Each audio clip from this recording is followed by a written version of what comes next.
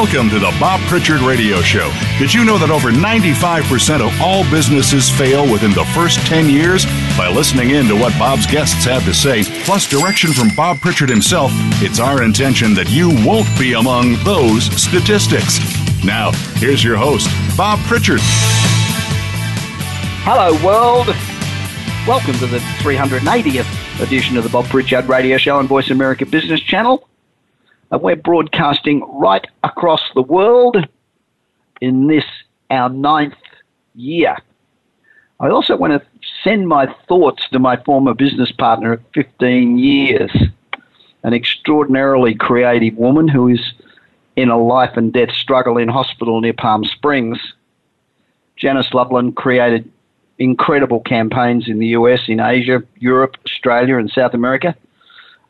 Wrote a great book called Shattering the Glass Ceiling, and she wrote that 20 years ago. I'll always be grateful for her friendship and her talent. Keep fighting, Janice. We are with you every step of the way. Now, there's been a lot of discussion about autonomous vehicles entering the market, particularly cars and trucks. But one autonomous vehicle that is really making headway is the bus. Last November, Las Vegas, of course, launched an autonomous bus route along a tourist-heavy stretch of Fremont Street. Driverless buses continue to trend across America as cities become more excited at the idea of autonomous shuttle capabilities. But Vegas is leading the charge as the first to put them on public streets. The program is now the largest AV bus pilot in the US. The AV shuttle, it's a free service for Las Vegas visitors and residents. It spans 8 city blocks, 6 traffic lights and 2 stop signs, all without a human being behind the wheel.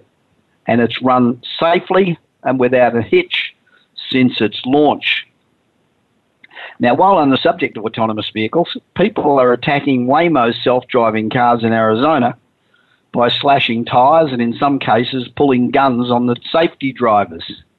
Chandler, Arizona, where Waymo's self-driving fleet has been testing for 2 years now, has seen an uptick of people frustrated with the vehicle's presence.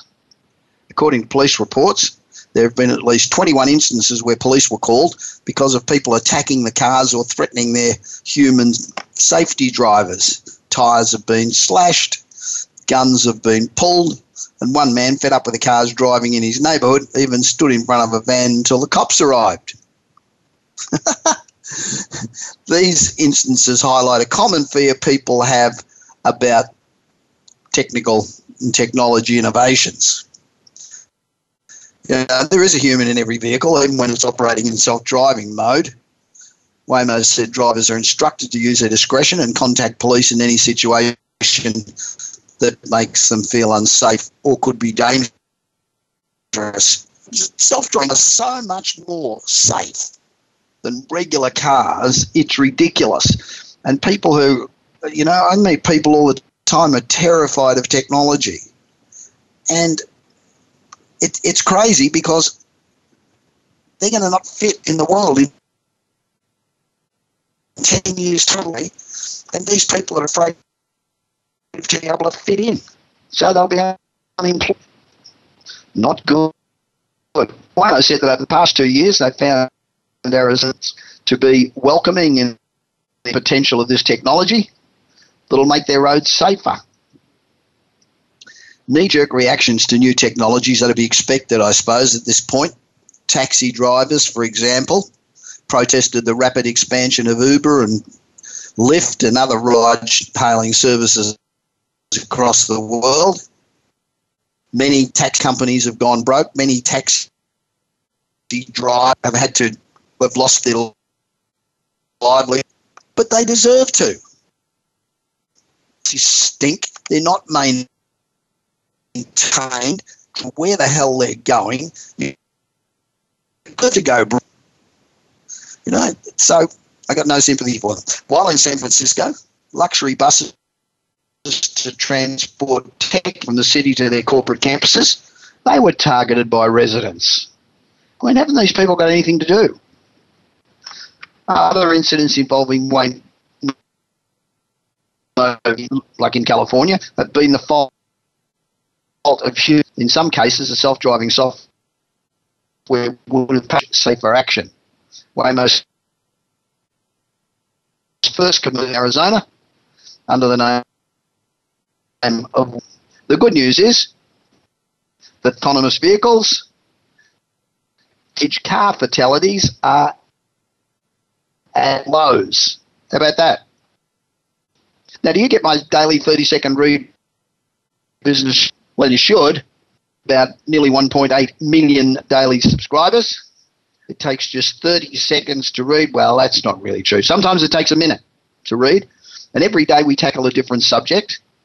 We talk about advances in medicine to new apps, subjects like Hyperloop, autonomous blockchain, cryptocurrency. We tackle. And it's about Americans who now work 47 hours, which is one of the highest in the world. Only 2.8 hours they are productive working. So 6 hours a day is looking up emails, watching Netflix, or just plain jerking off, I suppose. So to keep abreast of all the new developments in business and technology and ensure that you're able to compete in this ever-competitive world, you should get the Bob Pritchard newsletter, because it does keep you abreast of all sorts of subjects, which means, you know, if you're at a dinner party or you're in a group of people, no matter what the subject that comes up, you will have a basic knowledge of it. So if you want to get it, simply go to my website, which is bobpritchard.com, and subscribe. And it's not like a lot of these websites where once you've got it, you can't get rid of it. You know, I got some newsletters that I get you cannot get rid of no matter what you do. Well, this one, you just click the unsubscribe button and it's gone right then, right there. You never get another one. Have you heard about the ransomware camera hacking scam? This is a good one. A hell of a lot of people have fallen for it. Ransomware exploits computer users' fear that their privacy is being compromised. Now, as more and more malware makes the headlines, most of us become concerned for our data safety, our own privacy, and even our personal safety. Ransomware, like the "your camera has been hacked," which is a scam, that sends you a message telling you that hackers have images taken from your webcam while you were surfing, say, porn sites or something on the web, or taking nude photos of yourself. And a lot of people do it.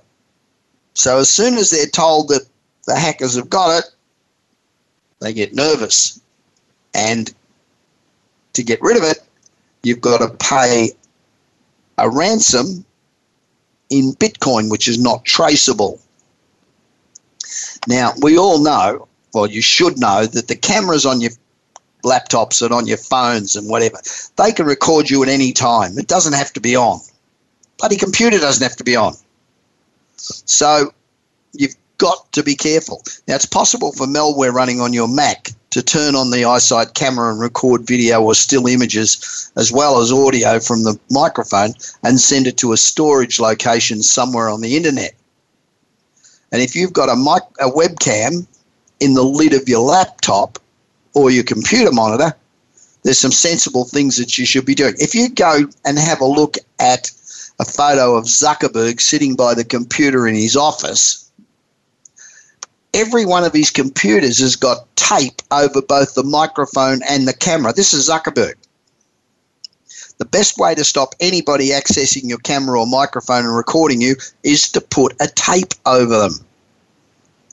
The green light should come on when the camera's in use, but it's possible to disable that green light, and you may not notice it come on as well, particularly if it's only just snapping photos.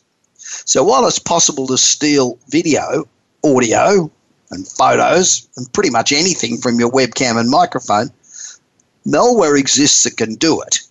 But that's not always the case. They can use a bluff. The porn blackmail scam sends out email messages to millions and millions of people claiming your webcam has been hacked, and it's designed to extract money from people who think that it could be true. Say people who have been on porn, or it's people who have looked up dating sites, or someone who's sending nude photos of themselves. They sit there and they think, oops, it could be true. And so they send money. And the hackers love it and make a fortune. So the emails usually claims that you've downloaded a virus while watching porn, and that the virus captured video of you while you were on the site. And then they have screenshots of the site itself. It then threatens to send the video to everyone in your contacts app if you don't pay a ransom of several $1,000s in Bitcoin. Now, the database in my phone is hundreds upon hundreds upon hundreds upon hundreds of people, most of whom are business people or political people or people in some level of authority. And the last thing I want is them to be sent a whole bunch of photos of me accessing porn or doing whatever I'm doing. So people pay the ransom. And as an extra twist, the email addresses are often harvested from data breaches. So that exposes passwords, so they can, when they contact you, they'll include your password, and then you think, geez, they've obviously got it because they've got my password, so it's got to be real. And so they get really nervous. It's a tried and trusted social engineering trick, a very nasty one, and they are really seriously good at it. Now, if you receive one of these ransomware emails, there's 5 things you could do. First one, delete it. Don't click on any links in the email and don't pay the ransom. Even if you visited porn sites, delete the email. If the email contained a password or part of a password that you've used online, change the password on every site where you use it. Use a unique password for every account and don't write it down, particularly on your computer. Number 3, scan your computer for malware using there's a million antivirus tools that allow you to download them and scan your computer for free. Number 4, just forget about it. Once you've deleted the email, changed passwords and scanned your computer, forget about it. You probably, and I emphasize probably, won't hear any more from the hackers. And number 5, delete any accounts that you no longer use or need. So that's how you get away from being blackmailed. And usually it's a scam. Now, my guest after this short break is the fantastic Rusty Egan, who I met for the first time a couple of weeks ago. He is brilliant, and he has an absolutely extraordinary story to tell that will motivate anyone. Doesn't matter how down in the dumps you are or what the hell's gone wrong in your life, Rusty's the guy to fix it. I'll be back with Rusty in just a moment.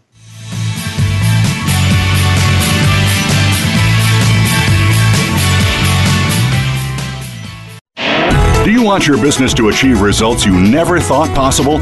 Bob Pritchard is recognized as the Business Leader's Advisor and has 30 years of experience as a straight-talking troubleshooter for Fortune 500 companies and SMEs across the world. Whether you need a checkup across all departments of your business or simply want to improve marketing, advertising, performance measurement, or some other area, Bob Pritchard will work his magic so you can blow away your competition. Bob Pritchard is also one of the most in-demand speakers in the world. Over 1,500 clients on 5 continents and countless standing ovations are a testament to how he changes the fortunes of business. Pick up Bob's new book, Kick-Ass Business and Marketing Secrets, at your nearest bookstore, or visit Bob's website at www.bobpritchard.com. Remember, if you want to be successful, call Bob Pritchard now. Worldwide phone numbers and more information can be found at bobpritchard.com.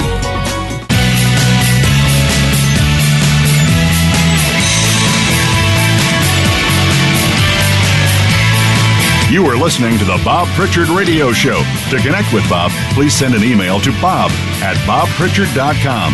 That's bob@bobpritchard.com. Now, back to the show. Welcome back to the Bob Pritchard Straight Talking Radio Show. Now, for the past 8 years or so, we've given you an insight into the lives of some of the world's most interesting people. We've talked about the services they provide, the challenges that they've faced, and we've tried to find out what the hell it is that makes them tick. Now, everybody that's in business, doesn't matter what they do, they face the same issues and the challenges that all business executives and entrepreneurs face. Although at the time when you're going through it, it doesn't seem like it. So on this program, we try to address a wide variety of industries and the fascinating people that make those businesses in those industries successful. Last week, my wife and I had our annual huge party at our home in the Hollywood Hills for 120 friends, and we always put on entertainment. A great English friend of mine, now located in Los Angeles, who's one of the world's top music publicists and has worked with just major acts all over the planet, had a guy in from London working gigs in the US. He explained to me that Rusty Egan was great and that I should have him at the party. Now, Rusty began his career as a drummer for the British new wave band Rich Kids, founded by former Sex Pistol Glenn Maddock. Of course, I said, great, love to have him appear. But then I must admit, I thought, Sex, but what's this guy going to be like? Is he going to turn up with safety pins through his nose? What, what? I didn't have a clue. And, well, let me tell you, Rusty was fantastic. He did a 4-hour set. He was very, very funny. And the audience of essentially entertainment and business people absolutely love him. He's a terrific guy, and we got along like a house on fire. So I thought it would be interesting to have him on as a guest. He's had a few challenges in his time, and we'll talk about some of those today. But I've got Rusty on the line from London. Hi, Rusty. Welcome to the Bob Pritchard Radio Show. You are being heard right around the world. Thank you very much, Bob. Yes, very excited. You've had an amazing career. You were part of the new wave movement in London in the 1980s, playing with a number of bands. Yes. You were DJing at influential clubs, including your own Camden Palace, and also operating a music store in London. I mentioned your gigs with the Rich Kids with Glenn Matlock earlier. How did you get your start as a drummer in the music business? Well, my parents were musicians, and my whole family, my brothers, everyone, we were a musical family. We were Irish, and my mum and dad spent most of their life in the pub, on the stage, and then I got the job in the drum stool as soon as I was able to play, actually. But then I went out and answered adverts in the local paper. Well, it wasn't a local paper. It was called the Melody Maker, I think, back then. Yep. And it's a drummer wanted, and one of the bands was The Clash. Right. I used to show up every day at this rehearsal room in Camden Town and play with The Clash before they made a record. Right. As a matter of fact, I did introduce them to their drummer, a guy called Topper. So you work with people like Mick Ronson, who of course worked with Bowie. What other major acts did you work with back then? Well, what year are we talking? 1978, 79, 1980 was a very, very vibrant time in London. Yeah. And I worked as a drummer in this band with Glenn Matlock, the first album I made, produced by Mick Ronson, who was Spiders from Mars and wrote and produced a hell of a lot of great music. Yeah, absolutely. Unbeknownst to us, the band, Mick was going through a lot of his own turmoil at that time. After the Spiders from Mars broke up, it turned out that they hadn't actually been paid very much, and he didn't really have anywhere to live. You know, he didn't come from London. It was really a a tough time for him. So by taking on a band and producing their album was a way for him to change his career and become a producer.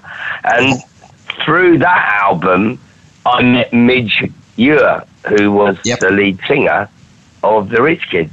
Yep. We toured and got spat on, and you know, at the time it was a terrible time to be in a band, as in, you know, fighting and punks and rockers and all that kind of stuff.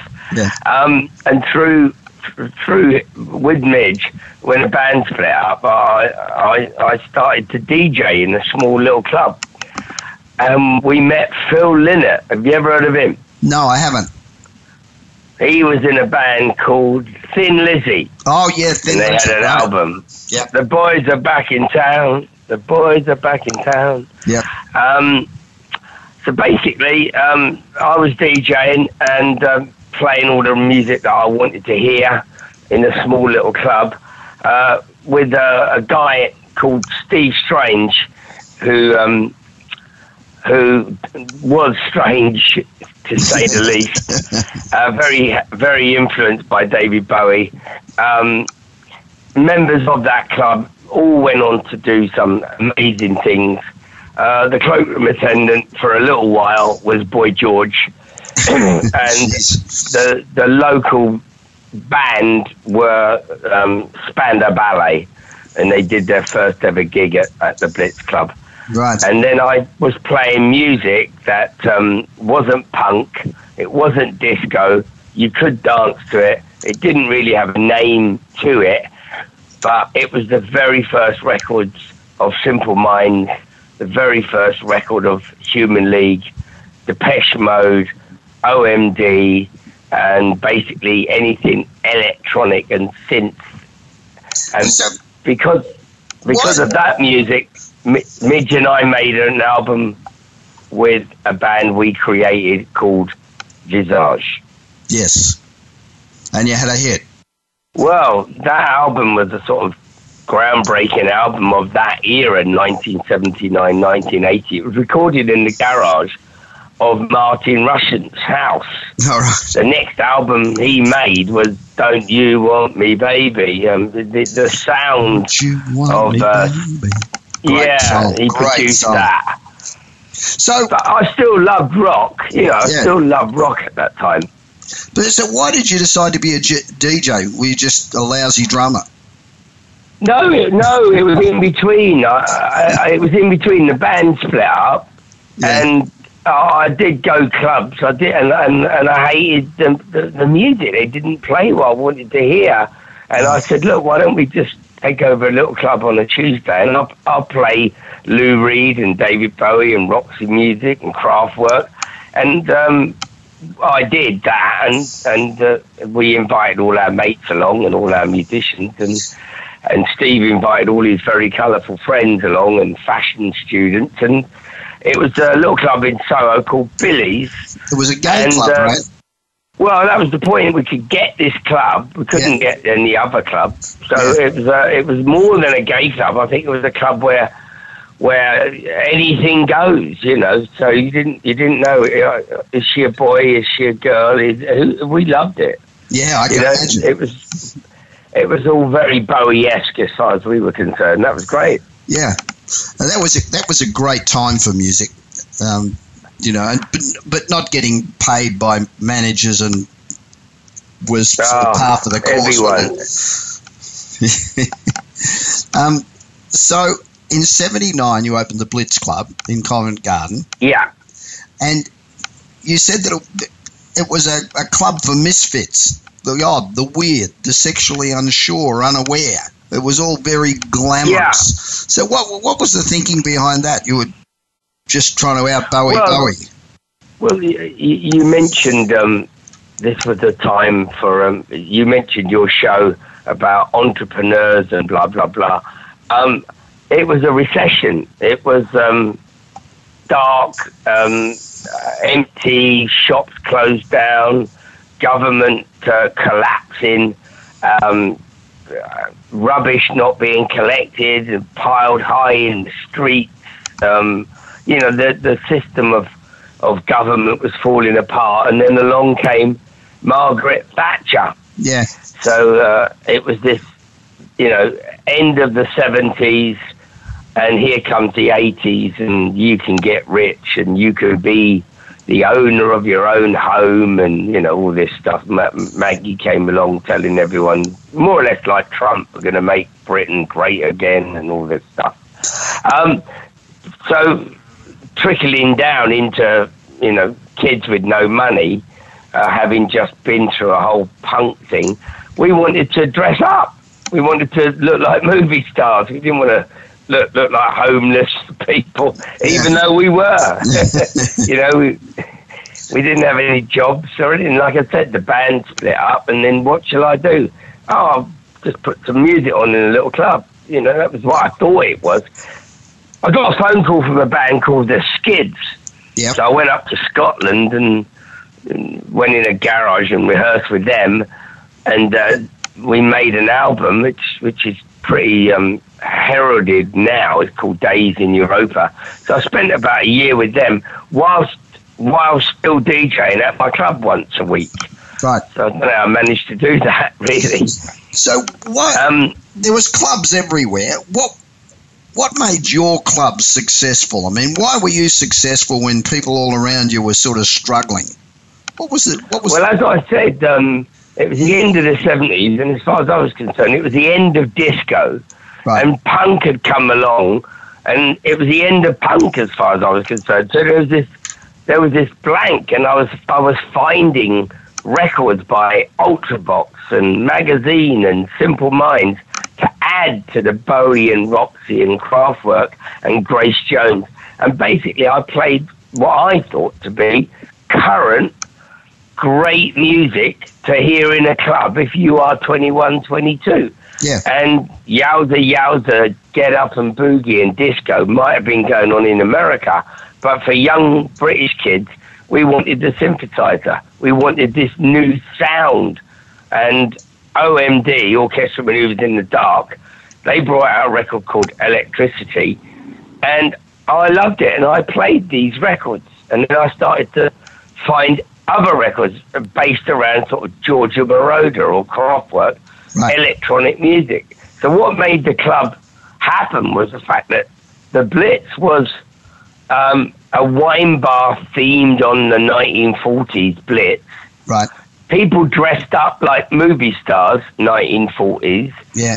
They made their own clothes, going to college, and they heard this futuristic music coming from the DJ, with lyrics like, Trans Europe Express, and it was all very film noir. Yeah. So people got the cameras out, and everyone was taking photographs. And then basically it became the equivalent of today, like Facebook Live. Look at me. Yeah. Look what I wore. Look what I'm doing. And it wasn't like I'm unemployed. I come from Durham. I've got no future, which was the sort of Sex Pistols thing. We hate everything, and yeah. We got no future in Thatcherite Britain. It was like, I can be something. I can do something. I can at least make myself look good.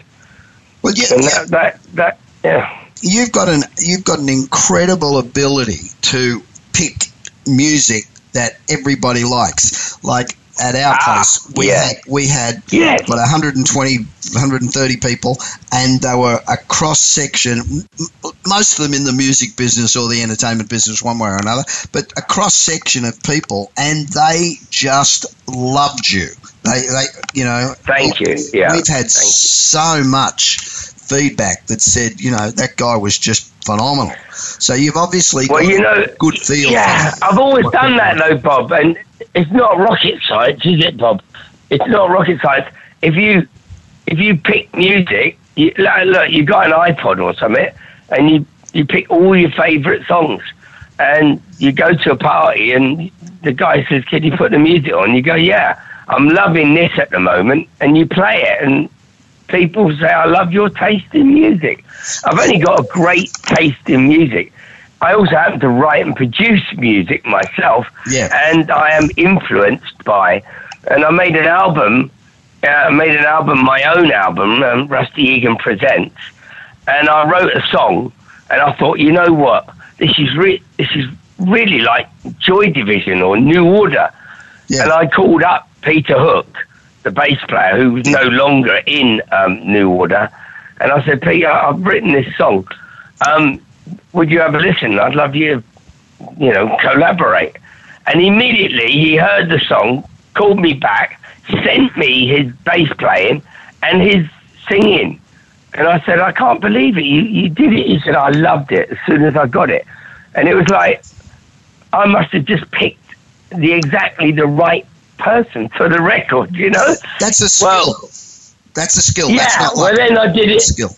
It gave me more confidence. So I had another song I'd written about people when I was DJing. They met and fell in love in a club, and they disappear. I wouldn't see them for years because they got married and had kids.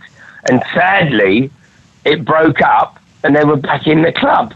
So I wrote this song called Lonely Highway. You can get off the lonely highway, about people looking for love in clubs. Because I saw it every night when I worked in the club as a DJ. Yeah. And I thought, I'd love Tony Hadley from Spandau on this. So I thought, well, just send it to him. Same thing happened. Came back with a demo vocal. What do you think of that, Russ? I said, it's perfect. He said, let's do it. And he said, but I've written the end, and he wrote this whole cut. So I said, okay, you get a share of the writing. I always share my writing. And then I thought, well, I got Spandau. I wanted to put the sax on it, get Steve Norman from Spandau. So I got Steve Norman to play the sax. And then Tony Hadley left the band. Oh, no. So it's like, I am no longer in Spandau Ballet. And I go, oh, no, they're going to stop me putting my record out. But they didn't. So basically, I got two guys from Spandau on my record. And then I wrote and produced, I don't know, loads of records with Midure, i.e. Visage, a couple of albums at least. And then I had this song, which we'd already called Glorious, with the keyboard player from Gary Newman, a guy called Chris Payne. Yeah. And basically he sends me great keyboard parts, and then I write. And I had this song, and I thought I'll send it to Mitch.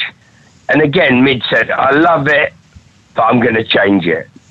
As a matter of fact, I'm just going to keep your chorus. I'm going to, yeah. And he wrote a whole new verses, middle eight, the whole thing. I mean, Midge is a phenomenal writer.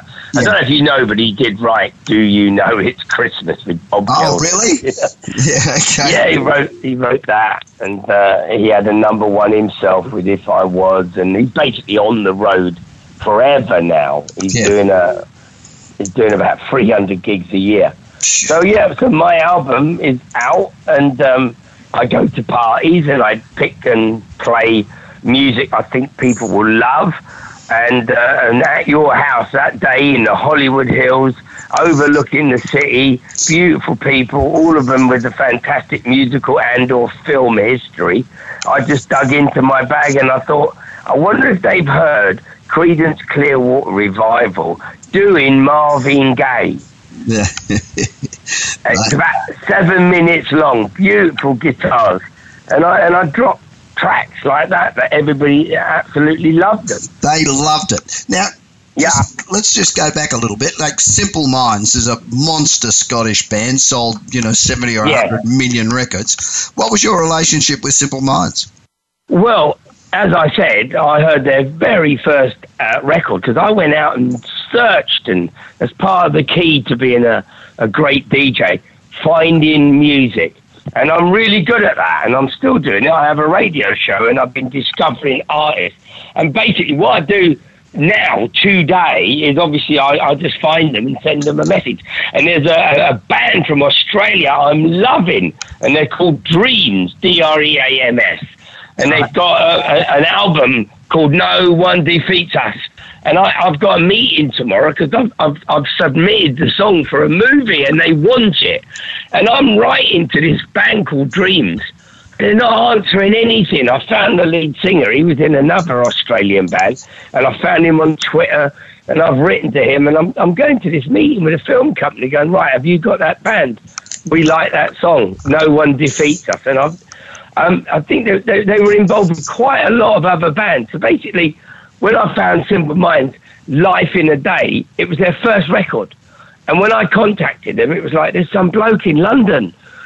And they knew who I was because they followed the Rich Kids and Sex Pistols and punk, and he loves our record and he's playing it in the club, you know. Yeah. And when you are unknown, it's great if somebody like you even has a radio show and you hear about something great in Australia and you listen to it and then you contact and go, hi, it's Bob Pritchard here in Hollywood. We love your album. And they, wow, Bob Pritchard contacted me. You know, it's a big boost. They never forget it, you know, because you were the first to be there. Well, I did the same with you too. Yeah, I was going to get the same with you too. I was going to get to you too. So, but before we get to you two, everybody in every business, doesn't matter what sort of business you're in, whether you're in the music business or you're a plumber. Yeah.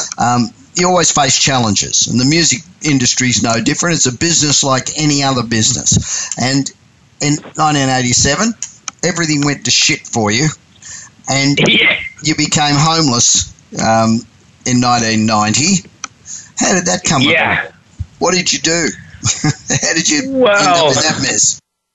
Well, the Rise, I had the Rise, the number one album, and then the clubs. And what happened was a guy walked into my record shop and he said, I want to buy this record, Fade to Grey by Visage. And I said, I made it. And he already knew. He knew. He'd heard where to find, you know. I didn't know that he already knew. And he was from France. And he'd made a record that I've just remixed this month, as a matter of fact, by a band called Space. And it was called Magic Fly. And he said, I'm a record producer, and I made this album, I made that. I said, I know what you've done, because I was a fan of music. I said, I love that record. You want to meet the band? I'm going to Paris. I'll pay for your flight and all this stuff. It was very impressive. Basically, he wooed me, took me to Paris, took me to the studios. This was, like, amazing for me.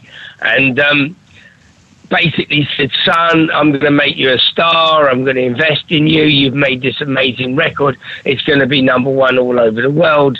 And I was like this bright-eyed kid. I found someone who believes in me, you know. Yep. And basically, him and a lawyer, we set up all these companies, and suddenly I was going to be rich and everything was going to be brilliant. And basically, we set up all the companies, and then they locked me out. They locked me out of all my own companies. Everything we had, all the studios, all the music companies, everything, they locked me out and basically raped and pillaged the companies. So I ended up losing my home. I just ended up, you know, messed up. And then it was the beginning of acid house. And I hadn't had a drink or a drug, never touched anything. Yep. But suddenly I'm in a field with 10,000 people, and they've all got their hands in the air wearing smiley T-shirts. And I'm standing there thinking, what is this? How am I going to... I need to sign it. You know, there's no band. You know, who do I sign? Who do I try to discover? You know, I was trying to get my life back.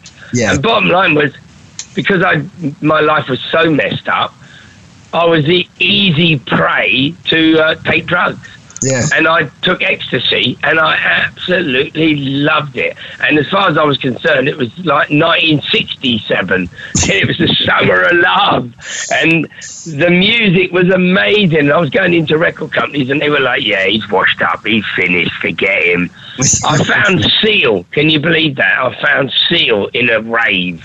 Yeah. Have you heard of Seal? Yeah, absolutely. Yeah, well, I took him and his demo to Trevor Horn, and they were like, yeah, thanks a lot, mate. Yeah, we'll let you know. And didn't let me know. I didn't know they signed him. I was just wasted trying to get my life in order.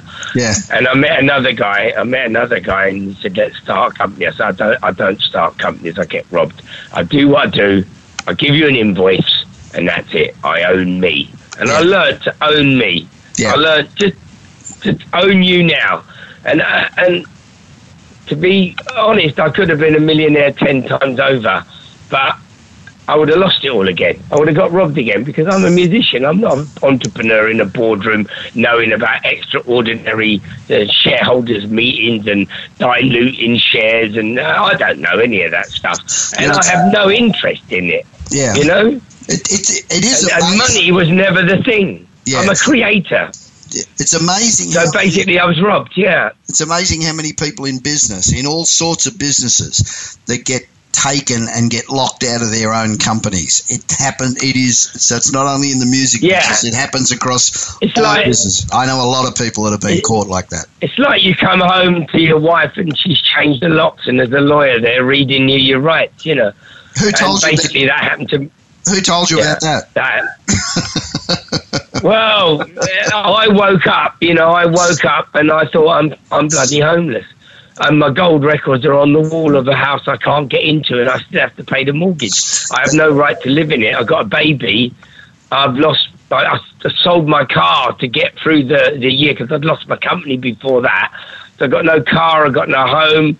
I've got no possessions. And you won't believe it. In the middle of all this insanity on ecstasy, I met the most beautiful girl. I couldn't believe it. I had nothing. I'd lost everything. And she didn't know because I kind of looked okay.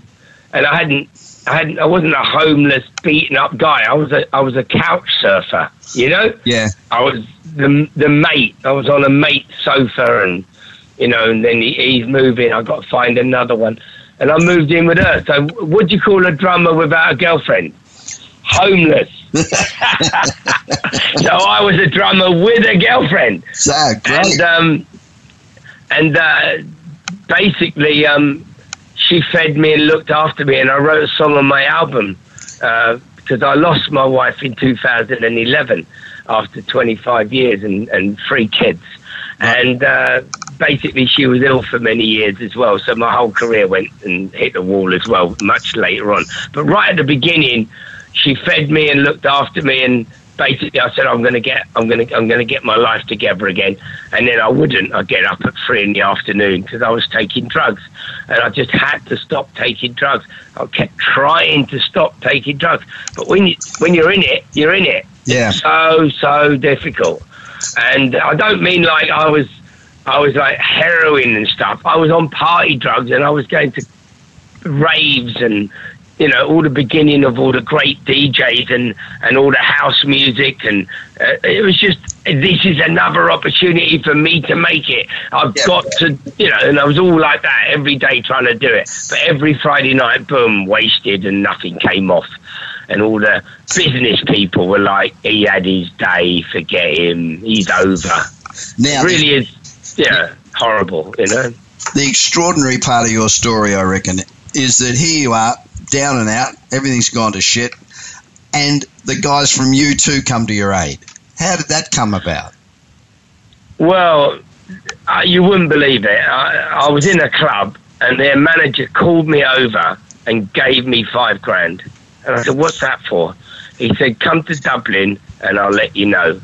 How about Monday? And I went over to my girlfriend and said, I can't believe it. I've got to go to Dublin.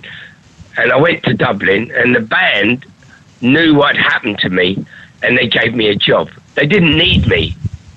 They just knew that this wonderful guy who'd done this wonderful thing in London and helped all these bands and made all this music had hit hard times. Yep. Yeah, and they gave me this job with Mother Records, and all I had to do was listen to all the music. So I found all these bands. They didn't want them. They didn't want any bands.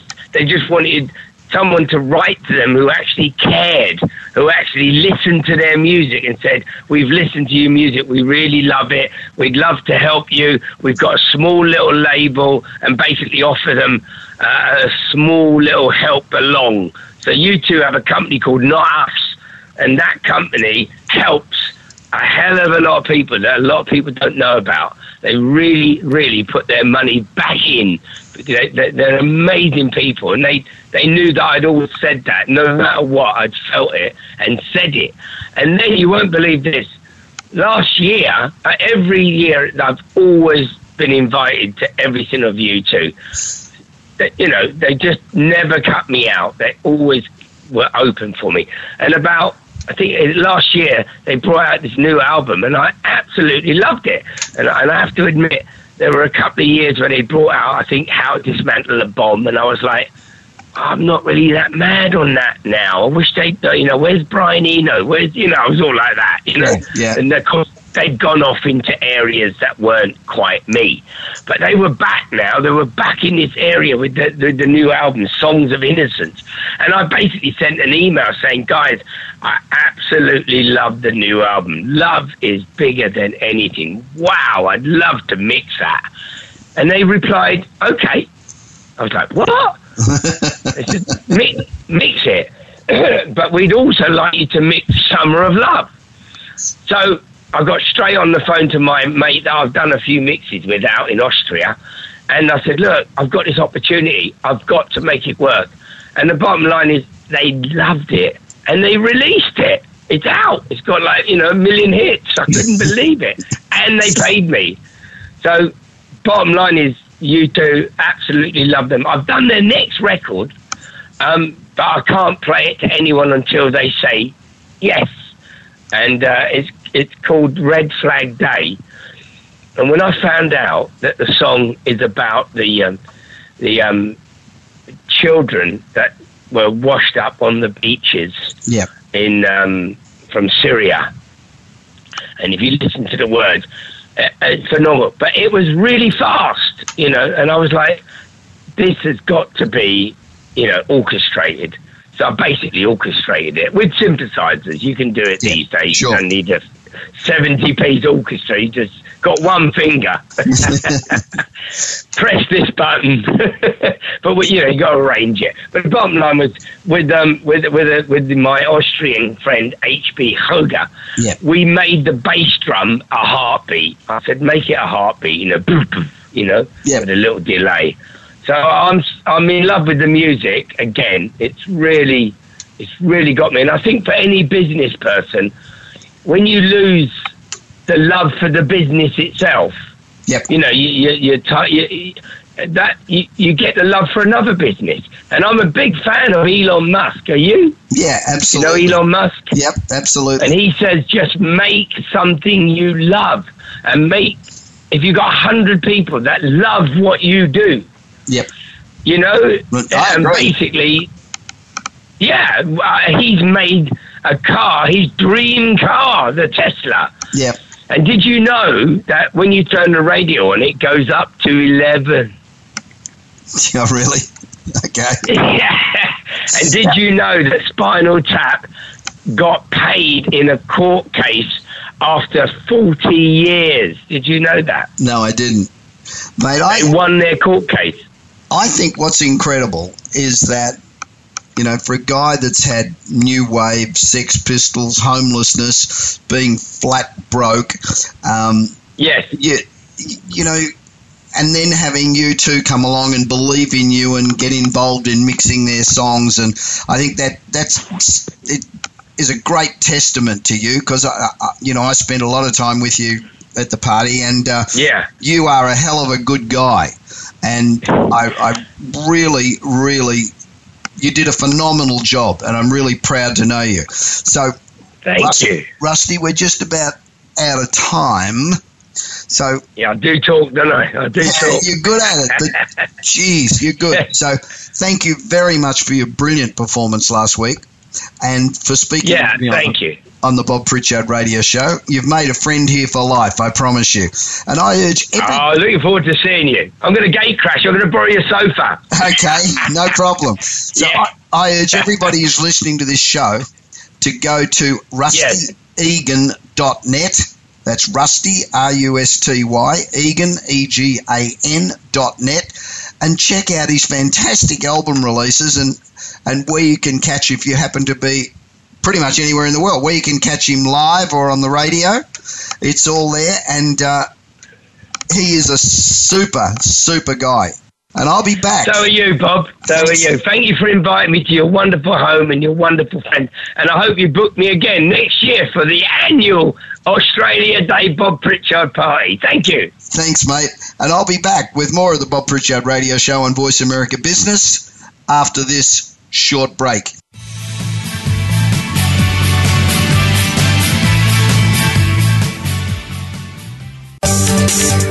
From the boardroom to you, Voice America Business Network.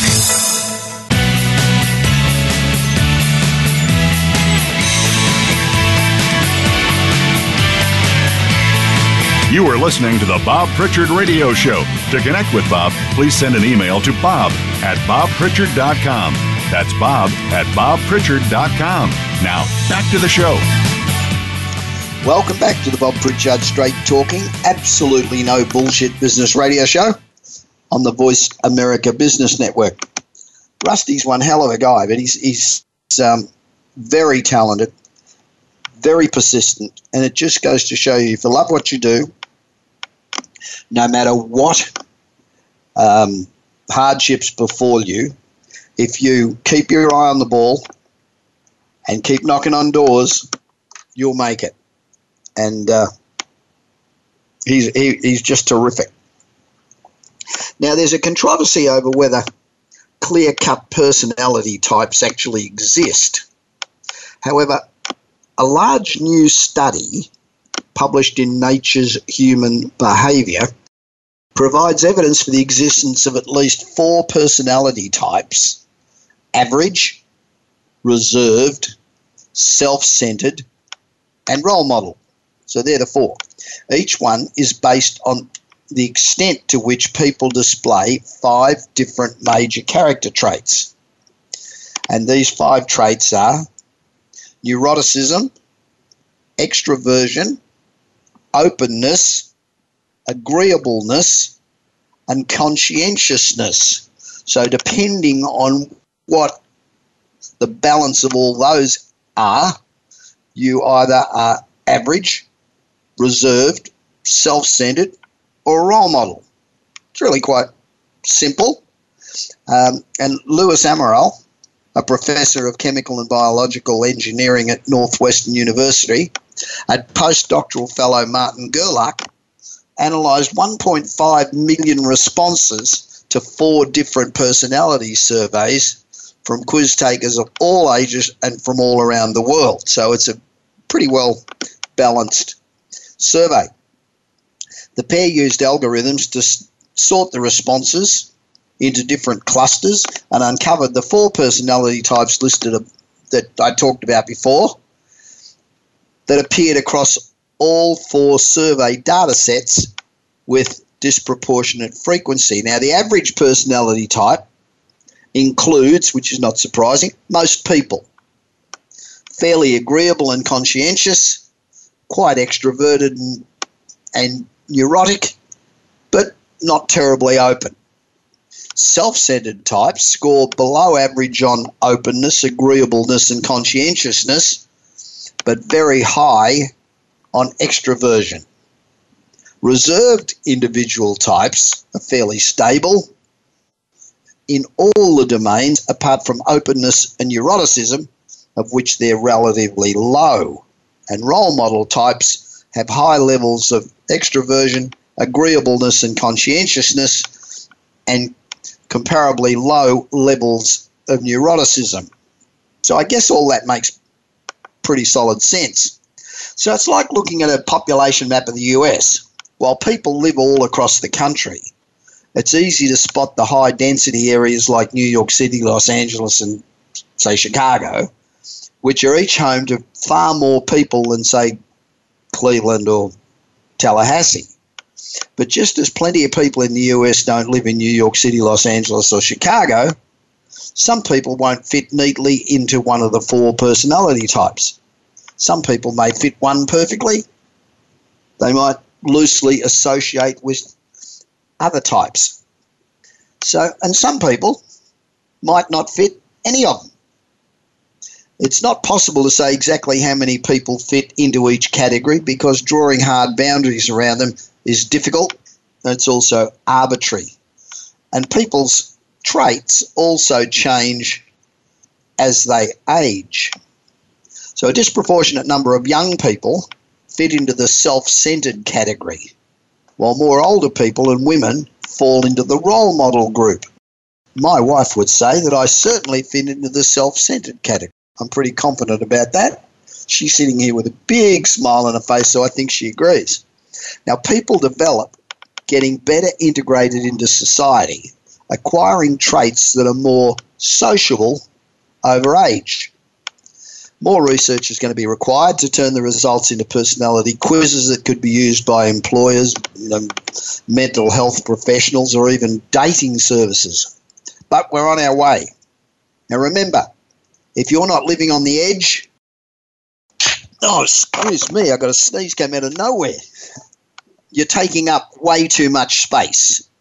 It's easier and it's more rewarding to do the impossible than it is to do the ordinary. Anybody can do the ordinary. No matter how boring they are, they can do the ordinary. And if you're always trying to be normal, you'll always be boring. You'll never know just how amazing you can be if you just let yourself go a little bit. So I hope you can join me again next Tuesday at 5 p.m. Pacific in the US and whatever the equivalent time is around the world. In the meanwhile, have a great week and continue to be successful, because the alternative to success really sucks. This is Bob Pritchard. You've been listening to the Bob Pritchard Radio Show. Please join us again next Tuesday at 8 p.m. Eastern Time, 5 p.m. Pacific Time on the Voice America Business Channel. Until then, enjoy another week of success in your business and your life.